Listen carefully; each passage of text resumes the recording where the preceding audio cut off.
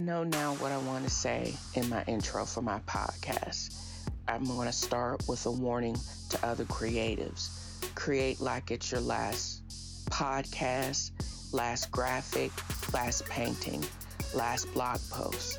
There's so many forces out there that want us to be bland, and that is not possible with this fro.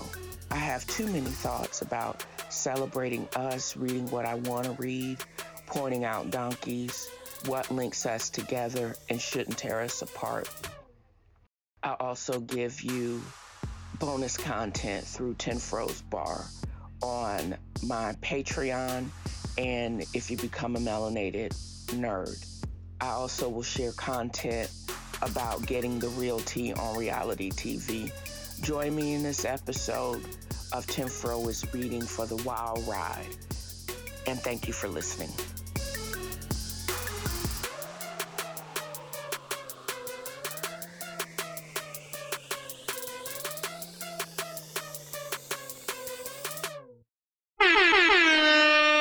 I think I've come a long way in the last year.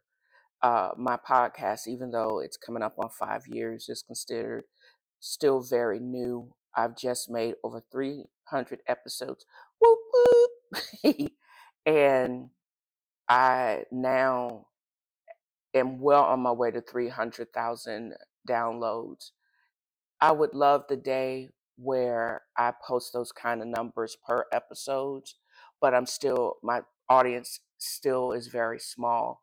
But with 3,000 unique listeners a month, and 30,000 downloads per month, it's kind of cool. And I hope it's evident that the content I'm still producing, that I'm encouraged to produce, and the comments that I'm getting, people are feeling the podcast, and that's what I like. I don't want to have some type of podcast where nobody cares about, where people feel that the information that I am presenting in itself is just whack and it's tired. I get, just this past Friday, Nicole Alien and Leon Crichton 62 on Apple Podcasts have says provocative insight, reevaluating. Oh, somebody liked my Emancipation Proclamation's impact. A startling perspective on Lincoln's intentions. Wow.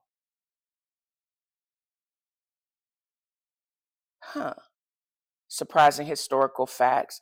It seems like people were really digging the episode where I go over a relook at a historical figure, because we've all been taught about Honest Abe, but he was only honest about his racism, and I dig that. I dig the fact that people get my creative process, they get my output, they like the podcast. It's much more than they like me, they really, really like me. They're actually giving me my flowers now. And this unique perspective from my perspective as an African American woman is being heard. And that's what I like to actually put out there in the zeitgeist. And then my intentions are, I want to be positive, but at the same time, I want to keep it real and tell the truth.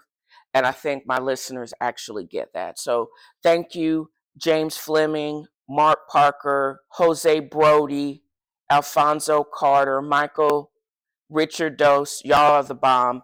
And I appreciate you. And thank you for listening.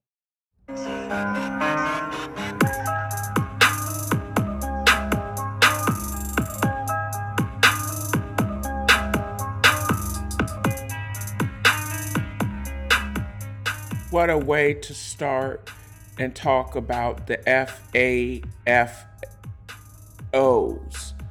the two Justins have been reinstated. Not only were they reinstated to the state assembly here in Tennessee, they actually won an overwhelming majority to get their seats back.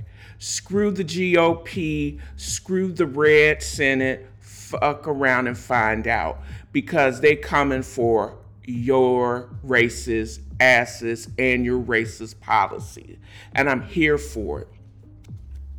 But on a different note, crime against walking around while black and just being yourself came to a head in Brooklyn, where a 17-year-old who appears to be a white teenager decided to settle a fight because a wonderful young man by the name of O'Shea Sibley, he and his friends were just dancing while waiting for that expensive butt gas. Did y'all see what regular is in New York? It's over $4 a gallon. And this guy and O'Shea Sibley had the audacity to basically groove to Beyonce. And the white teenager missed the point. Who does that? Why did you feel it necessary to stop this young man from living his life? Were you jealous that he was out and proud? Were you jealous that he could dance? Were you jealous that he was just celebrating hotness in New York? How dare you be who you are? That's what that crime was. And I'm glad you are going to get charged with the hate crime. I hope you are prosecuted to the utmost of the law. I also hope that you go to Rikers, because I help you turn 18 and the bros take care of you on the yard. I don't think they've closed it yet. You need to go and you need to basically pay for that life that you took from this earth just for someone being themselves. You need to be ashamed of yourself. And because of your hate, you took beauty off of the earth. Who does that? What gives you the right to end someone's life because they can vogue or they're just dancing, being free? That's what it's about being in America. And why did you snuff out his life? Really? Is this what we're doing now? Well, I guess it is. Every now and again, you racists pop up, but I bet you are undercover and you were just jealous of his freedom of expression because you, in whatever your little white privilege, still is not free to express yourself on a creative front. So you ended that young man's life. Yeah. Even though his death was senseless, why can I see O'Shea voguing through the pearly gates with Peter and the Lord, getting their life? How amazing is that? Butterfly in the sky, I can go twice as high. Take a look, it's in a book, a reading TNFro. I can go anywhere, friends to know, ways to grow, a reading TNFro. I can be anything. Take a look, it's in a book, a reading TNFro. A reading TNFro. TNFro.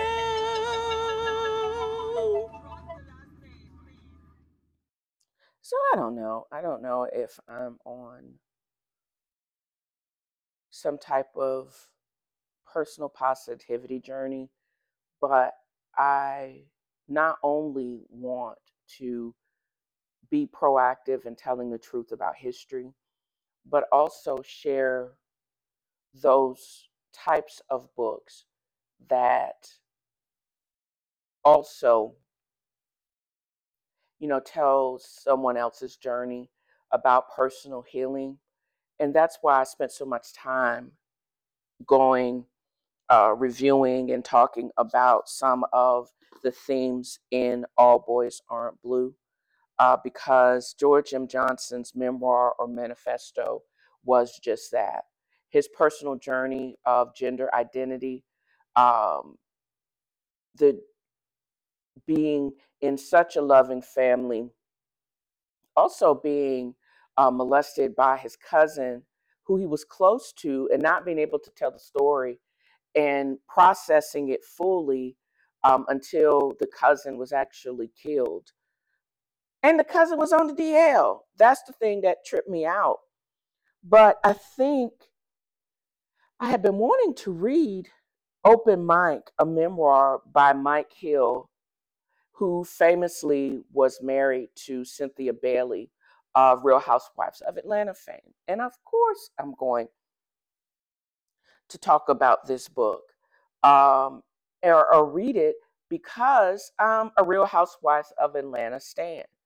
I'm writing a whole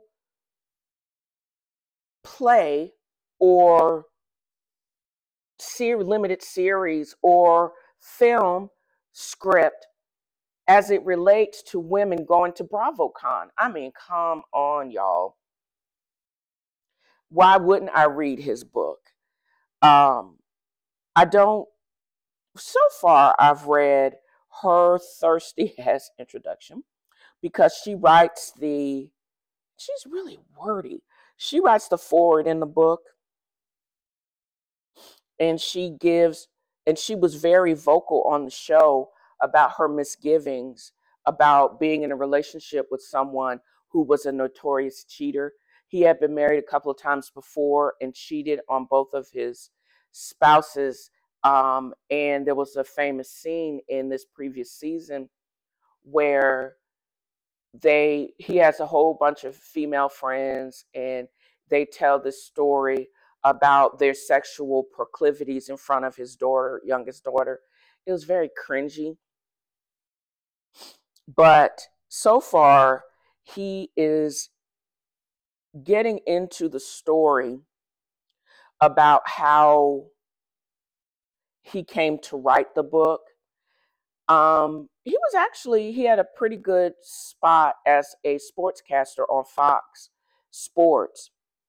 And had been making a name for himself in LA, and his whole life was in LA before he was introduced to Cynthia Bailey through Steve Harvey. And when she writes this, because y'all know she was presented on the show as really thirsty.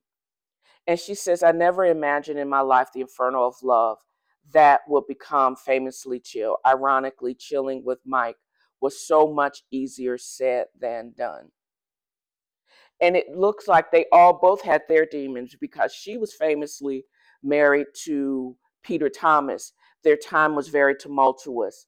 From the beginning, when she presented on the show, when they were broke, planning a wedding on $1, and then with all the lies and innuendos of him cheating on her with his wait staff, it was a lot.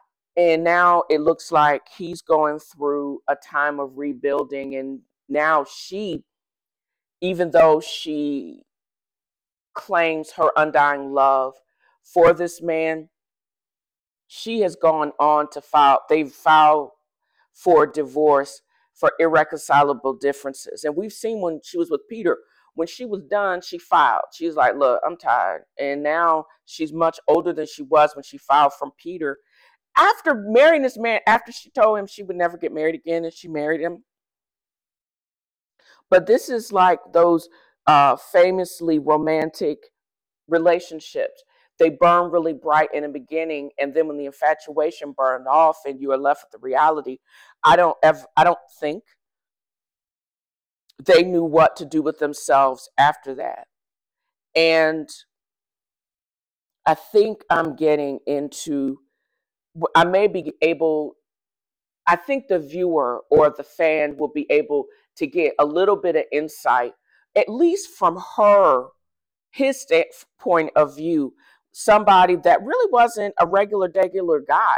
He had his own celebrity within the sports casting world, and then he married, got into the relationship and married someone that was a big name in the reality TV in her own sphere, who also has a um, rep for being very independent. I think Leon Robinson, her previous ex-boyfriend, Noel's father, alluded to this. She has walked away from more relationships than she actually stood in. Peter was the first one that she married, and she was married to him for a whopping, 6 years? And then she was only married to Mike Hill for less than 2 before she filed. The image that she presents through social media and on the show is elegance, class, and charm and sophistication. But we have a feeling, because Nene told us this, and I'm going to go into a little bit more of that when I get into the unreality TV of it all. But I think the Cynthia Bailey, true, no wigs, no lashes, no makeup. All she's left with is cheekbones and a very sharp tongue. And I think she can get gutter with the best of them. We don't see that on TV, but living with the true 50 Cent is probably more than both of them could deal with. And it's better to walk away before catching the case, because living with someone day to day, forever, you can say it and you may want it, but the reality of it, to make it true, is very difficult. And I think I'm going to get some insight why they probably went toe to toe, but the red flags may have been there, that they may have brought out the worst in each other. And maybe he was trying to heal from this shit, wasn't completely healed from it, and entered into a relationship with someone that was also broken and wasn't completely healed. You can't make a whole out of the pieces if you yourself is broken. And I think I wonder if this book is going to give me some insight why a regular degular Negro like him probably was not going to be able to stay with the real true 50 Cent. So that's why I think I'm reading this book, and I'm hoping that his journey, even though I don't think it's over with, I think the beginnings, we're going to get some insight into it from, I'm going to get some insight to it from the book, because I also, it's really wild that they've teased that also 50 Cent or Cynthia Bailey is making a guest appearance, is coming back as a friend of the show in upcoming episodes of Real Housewives of Atlanta. And so this is apropos because of the Nene leaks of it all, a recent interview by Carlos King with Cynthia Bailey, and now she's coming back, I think, to get some more insight about what to expect, either for him, because I don't think I've seen anything online that he's done any recent interviews, but I'm going to check it out or try to research it and see if I can pull up anything. So what is going on in the popular culture zeitgeist? Well, evidently a bunch. It seems that Lizzo literally is in some hot water with former dancers and acquaintances. You know, I've watched over the years, I even have, until probably today, I'm thinking about changing it, that Lizzo has had good girl vibes and positivity, body image positivity, and her songs usually are bops. I mean, how many people can twerk while playing the playing the flute? And she's made no apologies for, even though she's a big girl, she gives a great show. Um, she has ass cuts out, pants. She doesn't, and she has like this irreverent, free spirit about her. And people come for her because she dares to be a big girl and bring it every single time. And she is just known as this really nice person. Cut to the more recent allegation about Ellen DeGeneres before she went offline.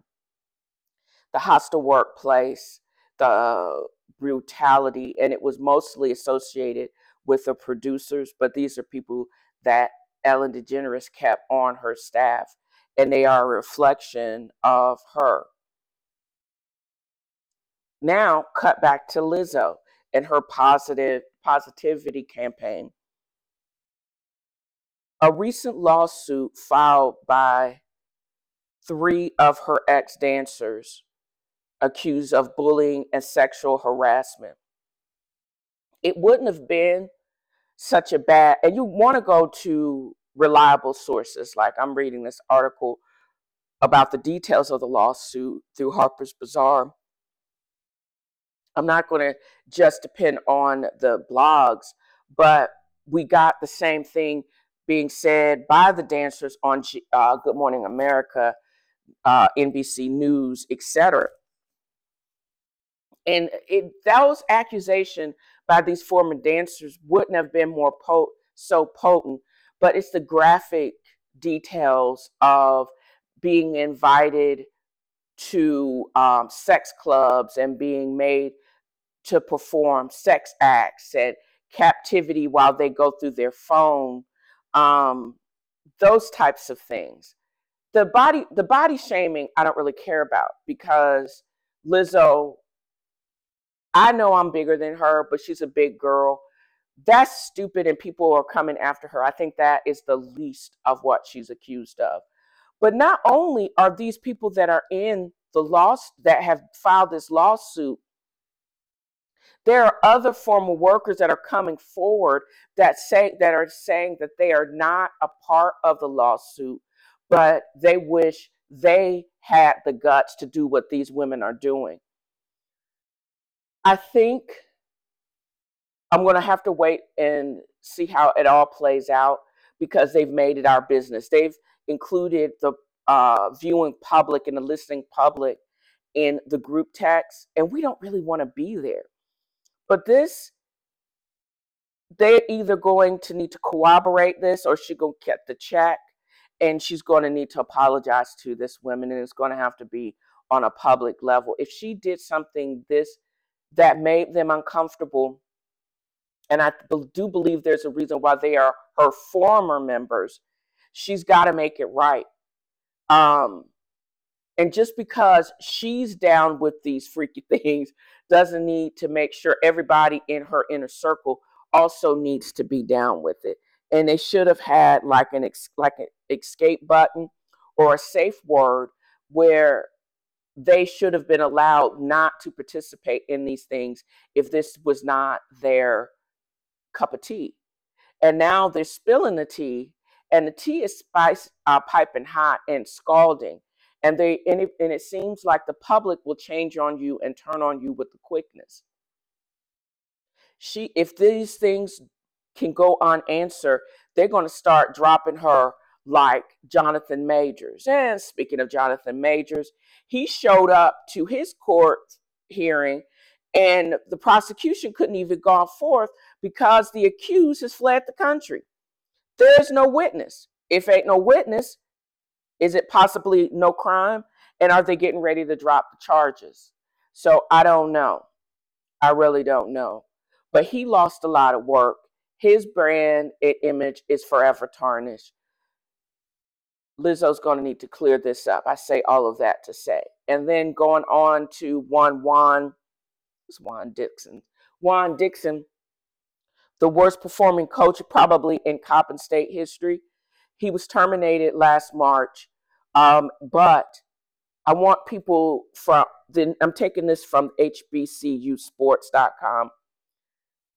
The current charges against this one Juan Dixon, uh, or have the charges have been dismissed.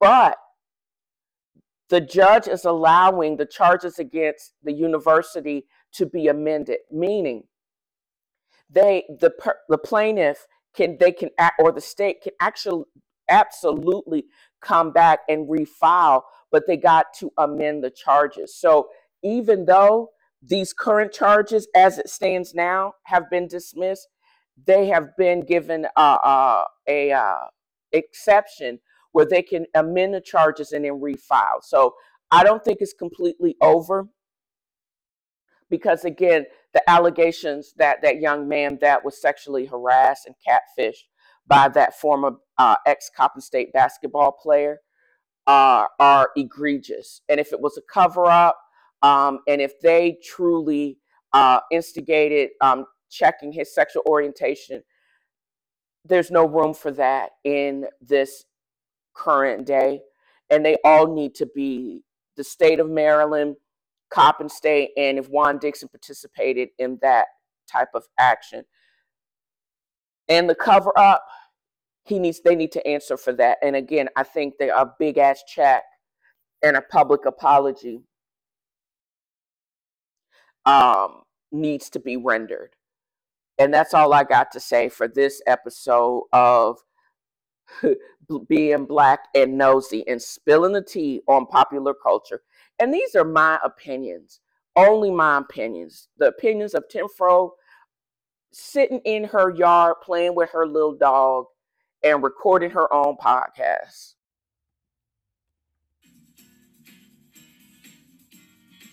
The Shady Bunch, the Shady Bunch. I hope turning up for checks to pay for fake lifestyles were to be a part of the Shady Bunch. Oh, snap.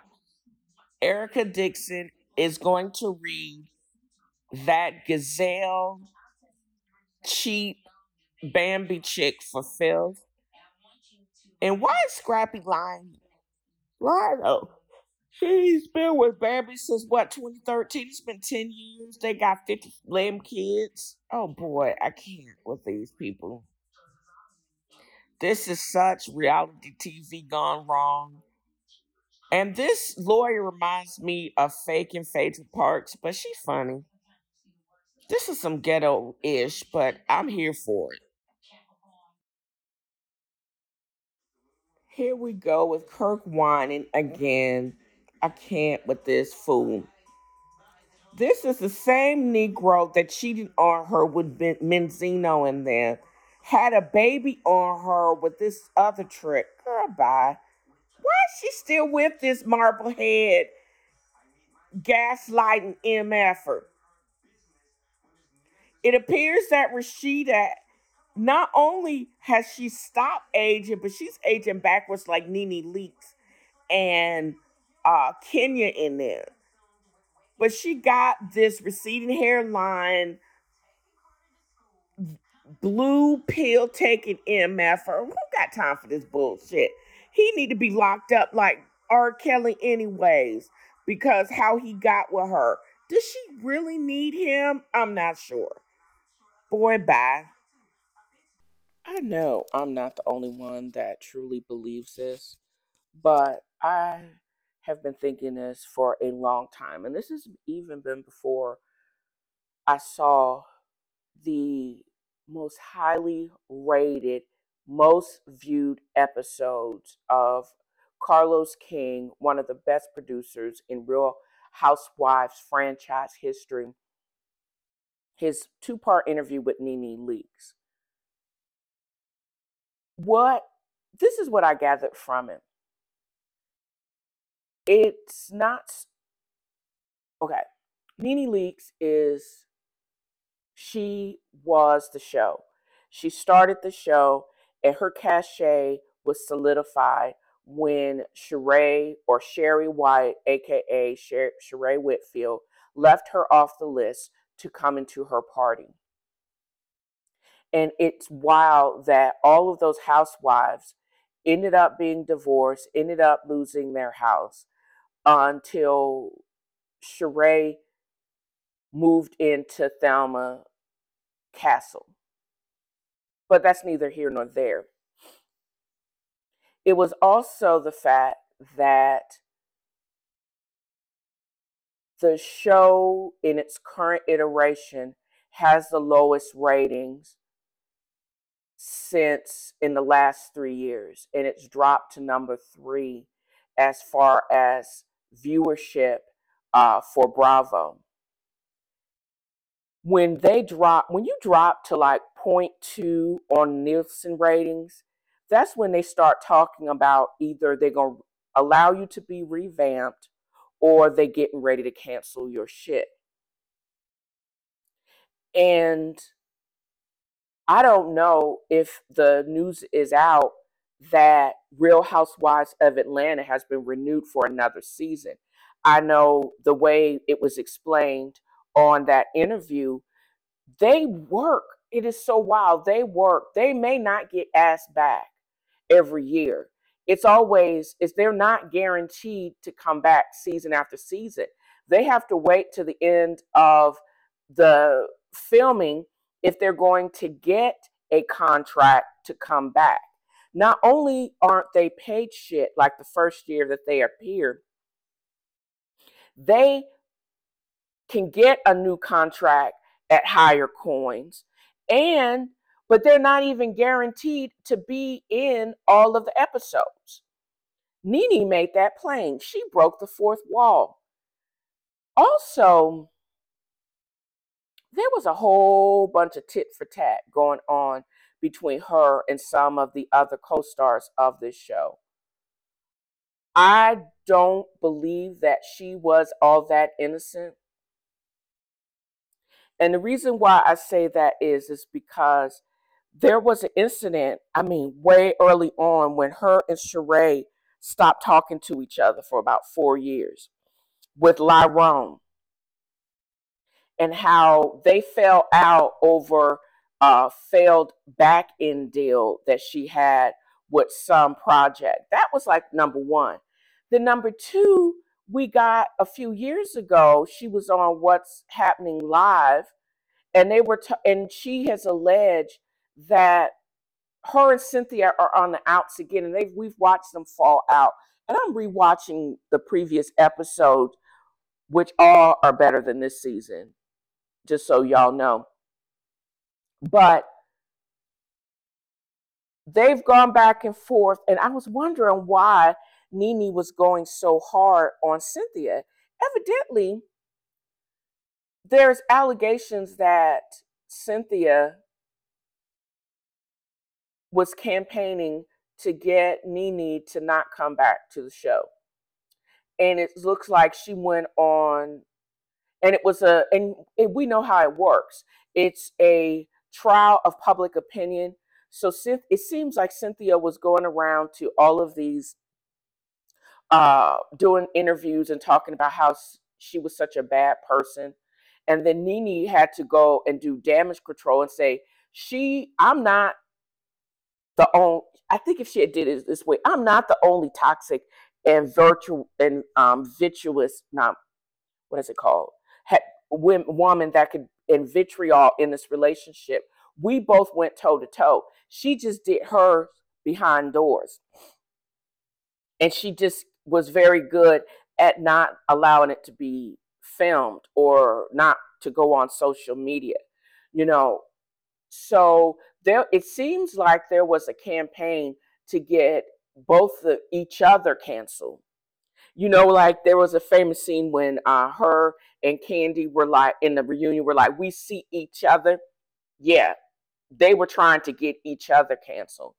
So I have been watching for clips of the response to Candy Burris and Cynthia, their responses to what Nene said on Carlos King's production. And it's purely her opinion. Nene thinks she should be bigger than what's her name, Kim Kardashian. But I think even though she has proved that she is a draw to the crowd. She only needs her water and her check. I think her her ability to shut down and alienate people makes it very difficult for people to want to work with her. And she has herself talked herself out of her own blessings. She's messed up her blog, her bag, many and many times by going on these rants, by being uncooperative. I've just watched, what is it, season 10 or 11, where she went off on Portia and popped and dragged Portia up out of her closet when she was fully pregnant with little Pilar and Candy, and pulled the cameraman's shirt off his back. She's fully capable of just being, when she's closed. When she get mad and go on Mad Day, and she has a Nene comes out, and she still has no control over Nene. The whole tone of the trip to when they were actually going to Carnival in Toronto, that was fucked up because of old Yavanna, who ain't that bitch. You know, I'm rewatching these episodes, and it's like she will never. She's like one of those people that you can't stroke their ego. They can't verbalize what you have to do to prop them up. You can't, one of the things that you can't do with someone with a really large ego is you can't criticize them, because they will see it as an attack, and they want the world to bend to their greatness, and they can't understand why you won't. And then they come off and they try to have like a pity party, and they want people to do their bidding, but they don't, to their greatness, but they also don't want to be held accountable to when they have the serious flaws in their behavior that come off as toxic and caustic. And I think the reason why she is so mad at Cynthia, because Cynthia probably does have some real toxic and caustic portions of her behavior, but people still generally like her. And Nene can't understand why people won't give her the same credibility or won't give her the same passes. And she makes up and she goes after people when she sees that they have the same toxic capabilities, and she just really can't fathom why she still can't get the same props, why people won't give her a pass, even though she truly did build this franchise and this genre. But nobody will give her the pass. Nobody will prop her up, even though they have the same toxic tendencies as she does. Ethel agrees, y'all. Have y'all ever watched a television show and then you are just completely mad that you watched it? This is what's going on with me in this recent episode of Real Housewives of Atlanta. And I've never watched a more nonsensical episode of TV. I'm confused and bamboozled and completely annoyed that Bravo and Andy Cohen and them are playing in our face with this bullshit. None of this makes sense. It didn't even make sense that Cynthia Bailey is back on the show. They mention her divorce from Mike Hill, and it is obvious that Candy is so happy to see her. But I don't understand how they even had her on the show. I got more from reading Mike Hill's book and clips online and her interview with Carlos King, this episode told me nothing. Get even they had Latoya back on the show and didn't reveal shit. Nobody is willing to admit to anything real. I don't understand how they had Ralph on. I don't understand why they had Latoya back on. I don't understand why they had Cynthia back on. This episode absolutely didn't make sense, and it pissed me off that they wasted my goddamn time. I'm tired. Really, y'all? Stop playing in our face with this BS. Either y'all gonna need to make it make sense, but y'all gonna need to stop this nonsense. I don't understand any of why this episode was even edited like this and shot because it's stupid. Absolutely dumb and stupid. This is why y'all are setting the show up to be canceled because this is I don't get any of this. This is dumb. Even with Marlo and Ralph talking, I was like, why are you talking to her? Nobody does that. Nobody. None. Nobody at all. And then Candy prancing around and not putting Drew on blast for lying about her and Latoya hooking up. And even who cares because it was from 2 years ago. Now, the original Bolo episode was bomb, but this BS is so stupid. I don't care. It's again, nobody cares. Like Latosha trying to go trying to go solo, and Candy with that ankh on her head screaming, nobody cares. Nobody cares. This is what is going on. I am willing to stop watching this. Not so I gave up sleep to watch this. But what I am not willing to do is continue to give up sleep for a show that don't give a fuck about the fans. Because that's what's happening. This show was so disjointed and it doesn't make any goddamn sense. That Portugal trip was dumb, and having Sherry White trying to keep people and give them direction when it was all about her and her fibroids. Girl, I'm so tired.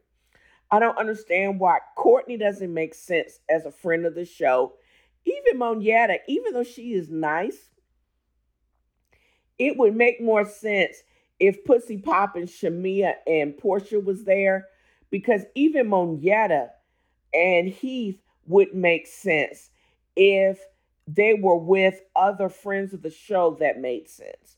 Because Monietta with this crew doesn't make sense.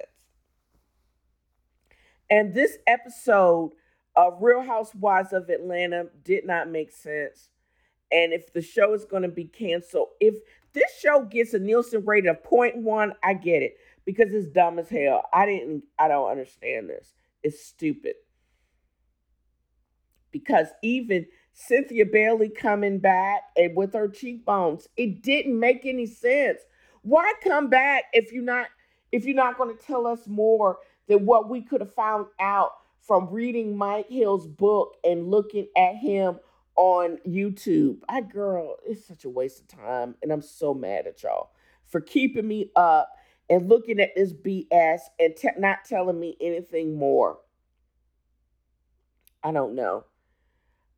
Whatever Carlos King would pay and having the discussion to get Nene Leakes back and rearranging the show, getting rid of Courtney, getting rid of Sheree and her stale ass. I don't get it. I'm so tired. But Kenny's little daughter, Brooklyn, she's cute as a button. And what do we have to pay Portia to get her back? Evidently, we got 6 million reasons to get her back because Gambodia is a fake Nigerian prince. I don't know. But we may be able to get her back for $6 million. It may be worth it because this is some BS that's going on today. I don't want Mama Gina back, Dennis's mama back, having the Canadian back twerking and them. Oh my God, Real Housewives go to Rio and get into it, and one of them get kidnapped. That would be funny. But at least it would be better than the BS that's going on season 15. It just seems like somebody is really trying to get this series canceled. And if this series really does get canceled, I think that would be the nail in the wall for the entire franchise, because what y'all have done to denigrate this show is ridiculous. And I think every last producer on the current season needs to be fired, and previous season need to be brought back, and new blood needs to be brought into the show, but not at the expense of some of the OGs. I don't know. I'm thinking reboot or two. They mean if y'all not willing to reboot this shit and put the money into it and have people on the show that are willing to really reveal some interesting tidbits of their life. But the BS, the contrived BS that's going on now, y'all need to go ahead and sit down somewhere. Because if this is a harbinger or a prelude to what's going to happen on Potomac, I'm going to be real pissed off, and I'm going to be writing my own shit, because I can't watch another and waste several hours of my life on contrived BS for unreality TV. This is garbage. Garbage. I hate this episode. Y'all need to go sit down somewhere. And I'm rewatching previous years because I can't trust what's going on now in the present to be worth anything. Even the leaked photos of the gear y'all are wearing on the reunion is whacked. I don't like any of them dresses. And all of y'all look like Big Bird. Dear Andy Cohen, stop playing in our face. What the what? What is going on here? I am so annoyed that I am watching Real Housewives, and then I watch the after show the next day, and I'm so confused. Why are they still beating on the same tired storyline from 2 years ago? If they had revealed something new or something that we didn't know, or Bolo made an appearance on the show, I would have been happy. I don't care if tired, fake, lying Drew kissed Latoya 2 years ago. I don't care. I don't care. Nobody cares. And y'all, instead of dealing with real or new issues, like why are you going to tease Cynthia Bailey coming back to the show, and why of all people is she coming back, and not Portia? I don't see Phaedra coming back, and the only reason I could see her come back if after what 7, 8, 9 years that. Oh, let me back up.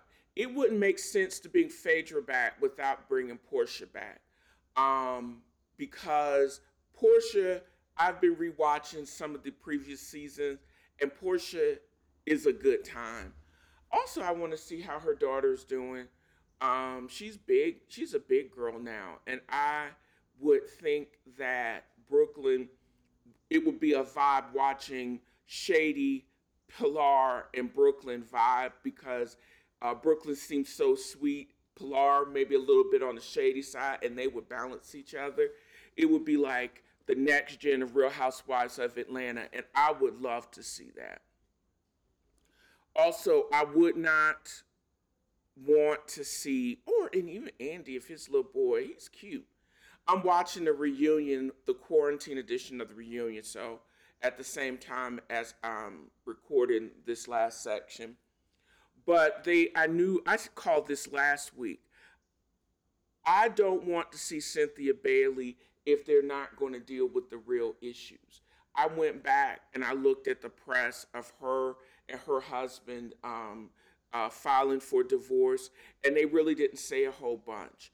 They had gotten to the point where they were no longer friends, and that's why they split. There have been some reports of infidelity in the blogs, but that was uncorroborated. But yet, and they could, like when it was real, like her and Peter, when they divorced, and it was relatively amicable. I would like to see how she breaks up with Mike Hill, the end of Chill. That would have been a great storyline. But instead, they're beating up this, oh, I kissed her. No, I didn't kiss her from 2 years ago. Who cares? Nobody cares, y'all. Nobody cares. Or are Drew and Ralph getting a divorce? Y'all gonna have to give me something, because other than that, y'all playing in my face. And this is not must-watch TV. Let me see. Real Housewives of Atlanta Wikipedia. I actually found out, if you go to the Wikipedia page, you can also, there is a season 16, it hasn't been canceled.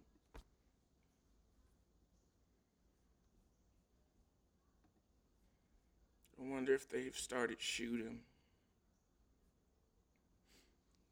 Let's see. TV ratings, likes. It is no longer.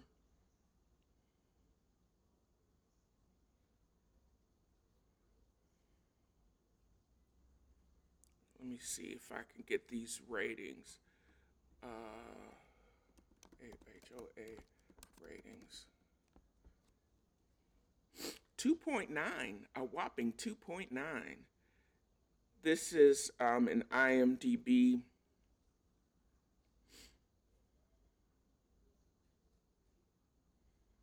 Oh, TV Deets. I need to basically bookmark this, because this is actually tvdeets.com. Is a good, reliable source for current ratings on most of my shows. And when you scroll down to season 15, again, the lowest rating episode was episode 4. And the latest I have, let's see. What is this episode? We're 12 episodes in, and it's this way. Episode 6 was the highest rating. I don't believe that, because all of the bullcrap has been boring. But it was only a whopping, it was less than 900, less than 1 million views. But it appears that the highest viewed episode was Rap Sheet and Old Beefs.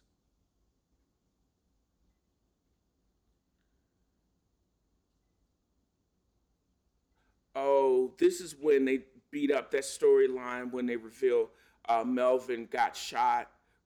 This was in 2022. Melvin, Candy's cousin, was shot by a disgruntled drunk employee, and it triggered Marlo, and she beat up some crap about a couple of years ago.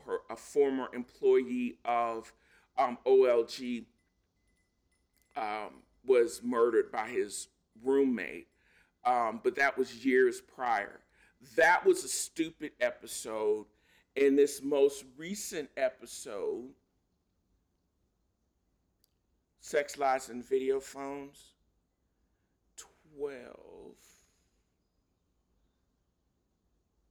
That was 808, but I don't have the most recent ratings, but they are averaging about point 0.2, a low of 0.21 to 0.28, even to 0.27 at the highest. So it's not, again, it's really not doing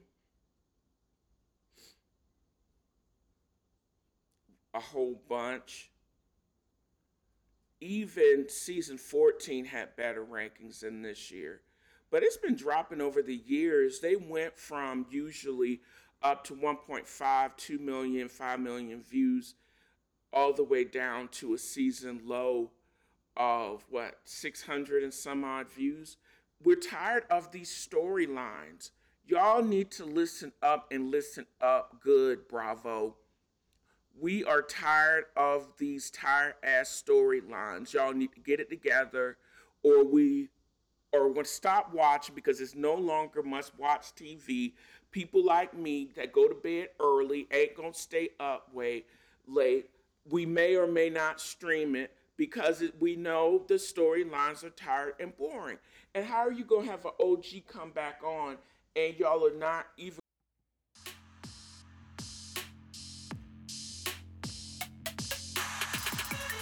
And that's it for this episode of TNFro is Reading.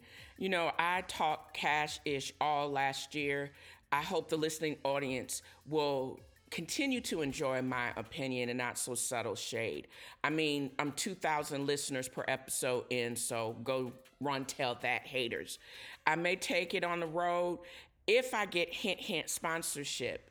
Navigate to dalesangelsinc.blog for swag and extended podcast notes. Don't forget to hit like or leave a 5-star review. It gets me on top of the algorithms, and it may just get you on my show. 2023's motto is boss up and get the bag. And as always, tell a friend, and thank you for listening.